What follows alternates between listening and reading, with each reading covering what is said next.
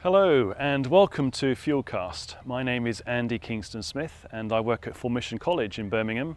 I'm also the co-founder of the Justice Initiative with my wife Carol. It's showdown time and the tension is palpable. A cauldron of jealous and insecure religious leaders squaring up to a handful of daring healers and preachers. The sense of alarm, anxiety and confusion is so tangible. The atmosphere is electric. Yet into the melee of seething anger steps up a calm and wise man. The Pharisee Gamaliel is recognized as a wise leader in the Jewish religious community, and his intervention and challenge to the Sadducees, unwittingly or not, becomes a significant catalyst in the spread of the gospel as it takes root in the Jerusalem soil. What has led to this confrontation? The previous chapter in Acts narrates the growing tensions being fueled at the time. Threats to the apostles had already been made, but they remained undeterred. In fact, persecution simply emboldened them in prayer and proclamation.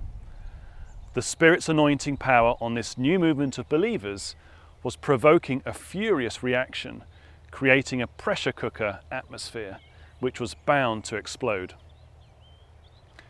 The Sadducees had most to lose. This new movement of simple believers testified to the power of the resurrection, and the reality of Jesus' resurrection was not one that the Sadducees accepted. In this passage in Acts 5, we see the lid finally blow off. Ananias and Sapphira have been struck down for deception, healings are taking place, and signs and wonders are everywhere. But it was crunch time for this movement. Would it run out of steam? Would Herod's brutality break it?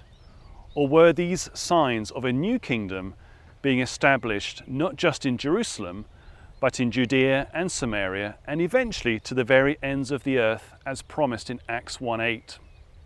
So what lessons might we draw from this power encounter today?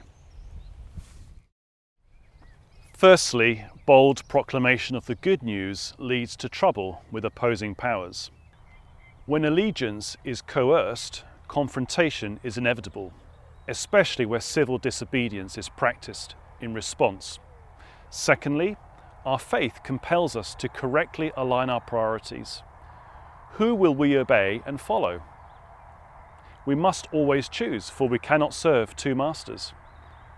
Thirdly, God is often working in and through the actions of those who may not be consciously favourable towards the gospel message. God's goodness extends way beyond the furthest reaches of the church. However, most importantly of all, we know from the ensuing events of the last 2,000 years that the growth of the church community around the world is testament to the eternal truth of the good news proclaimed and embodied by Jesus. The outcome of Gamaliel's test has been proved through the passage of time. The good news of Jesus has not fizzled out, unlike the claims of Theudas and Judas. Gamaliel was absolutely right in explaining the logical outcomes of the two options he presented. The authenticity and validity of this new movement will either lead it to fail or it would succeed. And if it succeeds, it will be so because it is God ordained and no one should mess with that. Whether Gamaliel actually expected or even hoped that the message of Jesus would succeed is not obvious to us.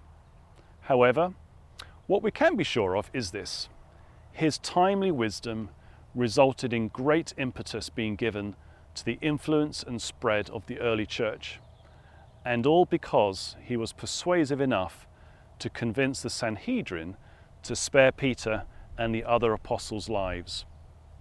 The Spirit was obviously at work in Gamaliel's heart and mind, an unlikely hero if you like. That same Spirit is at work today, in and through the most unexpected of circumstances, for God's reign and rule cannot be quashed.